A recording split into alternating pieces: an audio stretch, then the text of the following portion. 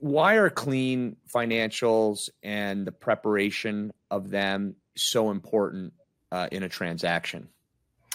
Yeah, that's a great question, and I think, if you think back to, applying for a job before we had our companies, right? You go and you apply for whatever job that may be, and if you were to handwrite that application and put a resume C attached, it's not going to be looked at as favorable as a very professional typed resume that lists all of your experience and your education, and just put together in a very professional format, right? If you have those two next to each other, you're going to go with the professional format, right? That's who you are. And the same thing with financial statements. If they're not prepared professionally, and there's mistakes in them, then you lose trust. And once trust is lost, the deal is lost. Yeah, I mean, we really see them as the keystone to the transaction, especially when you're approaching it from preparing all of the listing materials, particularly the Confidential Information Memorandum and the SIM, and the backbone of the deal of what you're going out to market with is this set of books, right? And that includes P&L and balance sheet in its most basic form, and then a statement of cash flows, hopefully. What we end up doing, and it's part of what we collaborate with you on, is we essentially say, okay, what does this look like from? Usually, it's in cash basis. I mean, maybe not so much these days with some of the larger deals, but usually it's in cash basis with these service providers. Yeah. And then we're looking at it from an accrual standpoint, so that we want to reconcile a period, right?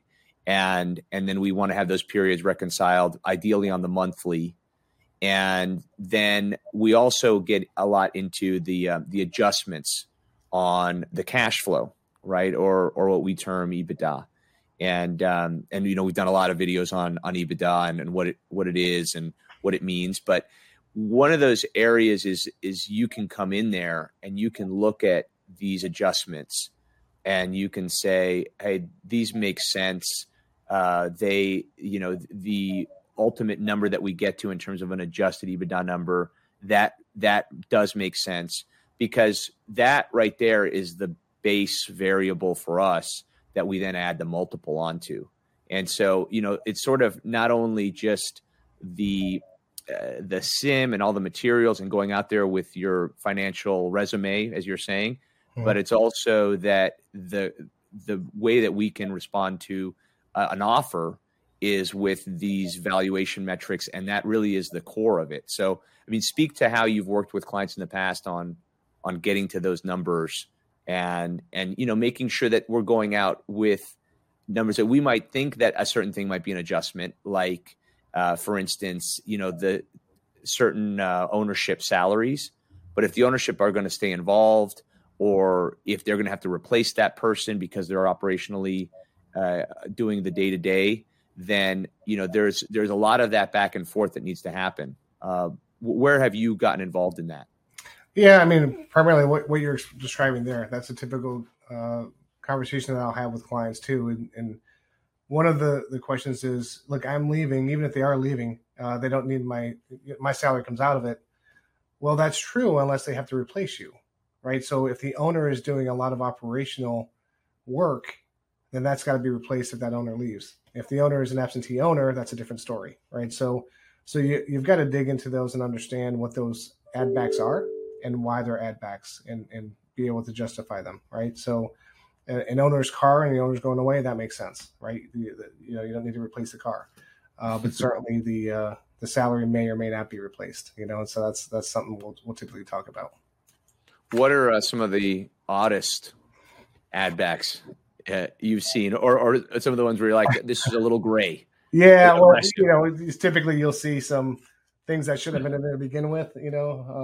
That's my ski trip every year. That's not related to business, and so instead of it being a distribution, it shouldn't have been in the financials to begin with, right? So we would just assume take them out rather than and restate the financial statements rather than have them in there and have an add back and explain why they were in there to begin with. Right. because then it goes back to the integrity of the financial statements. And you don't think that your clients see patients on the slopes at all? In the gondola? You never know. That's my office, mobile office. Yep, there you go. That makes sense. Yeah. Where are you most focused when you dig in on financials? And the reason I ask that is because sometimes, look, we have clients who, again, operate in the small business community, right? And there's a pretty big range there. You have larger clients as well, but primarily all of our clients are in that, I would say, sub $5 million cash flow area. And some of them have gotten that way because they've been very frugal, right? And a lot of them are also self-directed, and they believe that they have the agency and capacity to sort of do these things on their own, right? And I don't want to take any of that away from them and argue their capacity.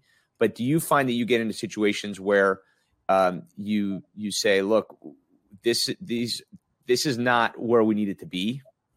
And how do you work through something like that when you say, well, I don't want to spend money on, someone comes to you and says, I don't really want to spend too much money on this. Just look at if there's anything that's big or any big problems. How do you kind of come back to somebody like that with, and understanding that you do want to work with them, you do want to help them. How do you work through those kind of challenges? Yeah, so I mean, I think the first thing I do is I like to see their tax return. I like to see their financial statements, make sure they tie, right? When we typically look at the financial statements, we're focused on the balance sheet. The income statement, that's important. Typically, your deposits are your revenues and the cash basis. Your expenses are what they are. They may be miscategorized. That's okay. They're still there, right? But your bigger issues are going to be in the balance sheet. So we can quickly skim the balance sheet and say, okay, do we have assets that are no longer there? Do we have negative assets? For example, is accounts receivable? I've seen accounts receivable that should have a positive balance be negative. I've seen loans that are positive that should be credits. So looking at all of those things and just simply saying, look, it's going to take some time. Here's your options, right? You may not want to spend the money to do this, but this is what it would take to fix it. It's up to you. And so I just kind of push that back on the client, let them make that decision. But if they want to get it right, they want to get it right. And typically, if you get it right, you're going to get a much bigger valuation. No, it's a great point. And we get into these situations where folks have been running their businesses for decades, and they say, well, we've never done this before. The person that's going to buy us is going to buy us because they want a certain profile of the business that we offer. There's all this value in the operations, and the financials don't really matter, right? Like their perspective on it is, I've had a tax accountant that at the end of the year, I dump a whole bunch of information onto them, and they come back and they give me a number, right? That and some returns, right? That's been their experience. And so again, I'm really focused in on the lower middle market here. But do you find that, how do you change someone's perception? And again, we've touched on this, but how do you change someone's perception that comes into it with that mindset? Well, I typically will explain to them, look, you've got to put yourself in the buyer's shoes, right? If you're the seller. And if I'm buying a company and I have, right, I talked about the fact that we purchase healthcare companies. I've purchased CPA firms and merged them in with my own. I want to look at the financial statements, get comfortable with the financial statements, and then determine how long it's going to take to get my money back, right? Mm-hmm. If I'm going to finance this deal, if I'm going to pay cash, whatever that happens to be, how long is it going to take to get that money back? And if it's a long period of time, no one's going to want to touch it. I don't care how bad they want to be in that market, right? So it's got to make sense. And so that's kind of the typical way we'll talk to our clients about it. Do you think that I frame it properly when I tell clients that someone in your capacity that's looking at it, and I'll call it transactional accounting, okay? That someone from your perspective is actually almost doing the opposite of what a tax accountant is doing. You're looking for all the areas where the company has value. That's right. You're trying to increase the income based on the actual performance of the business. And you're also saying we have metrics now that we can point to, because for us, death is in the business that goes to market and has a decline while in process. So, we started off and we had a certain amount of cash flow or a certain performance. And then, 3 months later, when we're going through diligence, the business is performing lesser than when we went out to market. Like that is probably the worst case scenario for us. Yeah. So, do you think that that's the right characterization, just to say that this is a whole new ball of wax here? Like, this is someone that's going to come in and look at this in terms of maximizing value, as opposed to somebody that's trying to show the least amount of income from a tax perspective. Yeah, we had that conversation, years before the deal. Sometimes, we'll have clients that will come to us and say, look, we want to sell in 24 months, 12 months, whatever that happens to be. We want to maximize our value. Well, that's a different answer than minimizing your taxes, right? Minimizing your taxes, we have more expenses. We're looking at opportunities to reduce that, spending more money that may be needed for the business, buying equipment, for example, things like that. Whereas if you're looking to minimize that value, you want the highest profitability you can, so that the buyer looks at it and says, based on that profitability, the payback I'm going to get on that deal is going to be much lower, right? The time period to get my money back. And so they're counterintuitive for sure. And I think you categorize it perfectly. Yeah, no, it's a challenge, because there is a certain experience set with their books and how they've handled them. And we're saying we have to. This is a one area where we're gonna need to invest and spend. And like you said, it's nice to have the runway. I mean, we always talk about if you're even contemplating going out to market, have a conversation with someone that understands what the M&A process is like. We talk about sort of framing what the expectations are for our clients a lot as well. And given your healthcare experience, are you able to also validate valuations potentially for them, or look at other areas in the market where we use a transactional multiple, right, to add or to multiply against the EBITDA? And, essentially that we look at that number as like, how many years will it take for the buyer to make that EBITDA back, and sort of make themselves in some respects whole relative to the enterprise value. And so our valuations range from, probably we're not going to go out to market with something that's too much lower than 5. And then there's some areas, segments in the market that might be upwards 10 to the low teens, 10 to 12, right?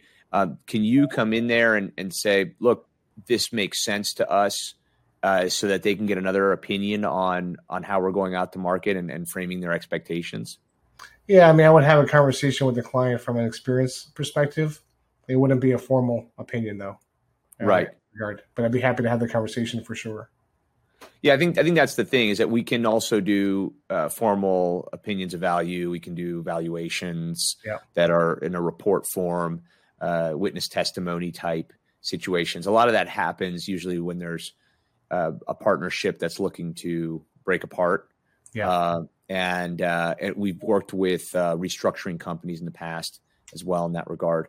But I think that from the perspective of how it looks and, how this will feel in the market, it's always nice to have somebody that works with these types of companies that can come in and say, hey, that I can say, hey, look, talk to Doug and see what he thinks about this. But framing expectations is important to do early in the process as well. Absolutely. Yeah. And I think, to your point, you have the experience here. You're closing transactions. You have a lot of clients that you've been through this with. And so from a high level, what these entities are going for on the market, right? You just know that from your experience. And so, look, what anyone's willing to pay is what is what it's worth, right? So, Right. so you want to get as much as possible, but you know what's reasonable. And so I think that's invaluable, even without a formal evaluation. The market.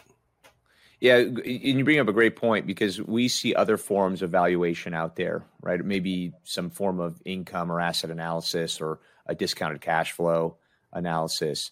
And I'm not taking anything away from the folks out there in the industry that do these, but a lot of it is not relevant to what actually happens. Yeah. Where you get into a process, and what we find is that there's a buyer that comes in that's usually higher on the bell curve of deals, of offers, right? So we get an offer, let's say we get 4 offers. There might be 3 offers that are hovering around the same area. Then there'll be that one offer that's 20 to 30% more. Yeah. And,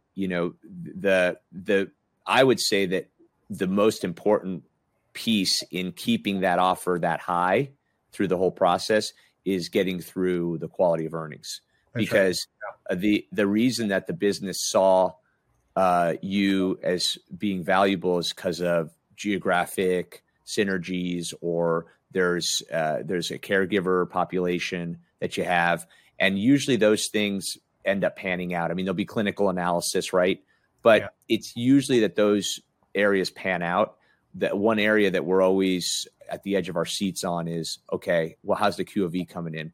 I'll tell you, you go into a process and you've got reviewed financials and you know what you're up against in terms of the quality of earnings, and it just makes it so much more seamless getting through that. Has that been your experience? Absolutely right. Yeah. I mean, that's your biggest hurdle from a financial perspective, right? And so if you can go in there and sleep at night knowing that they're solid, knowing that you've had a CPA review them, I think you're way ahead of the game for sure. Okay, great. Doug, again, another broader question is, how will a transactional CPA improve the value and probability of a successful sale?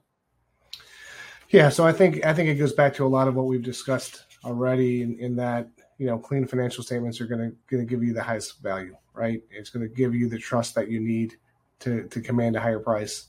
And they're going to be accurate so that where you should land.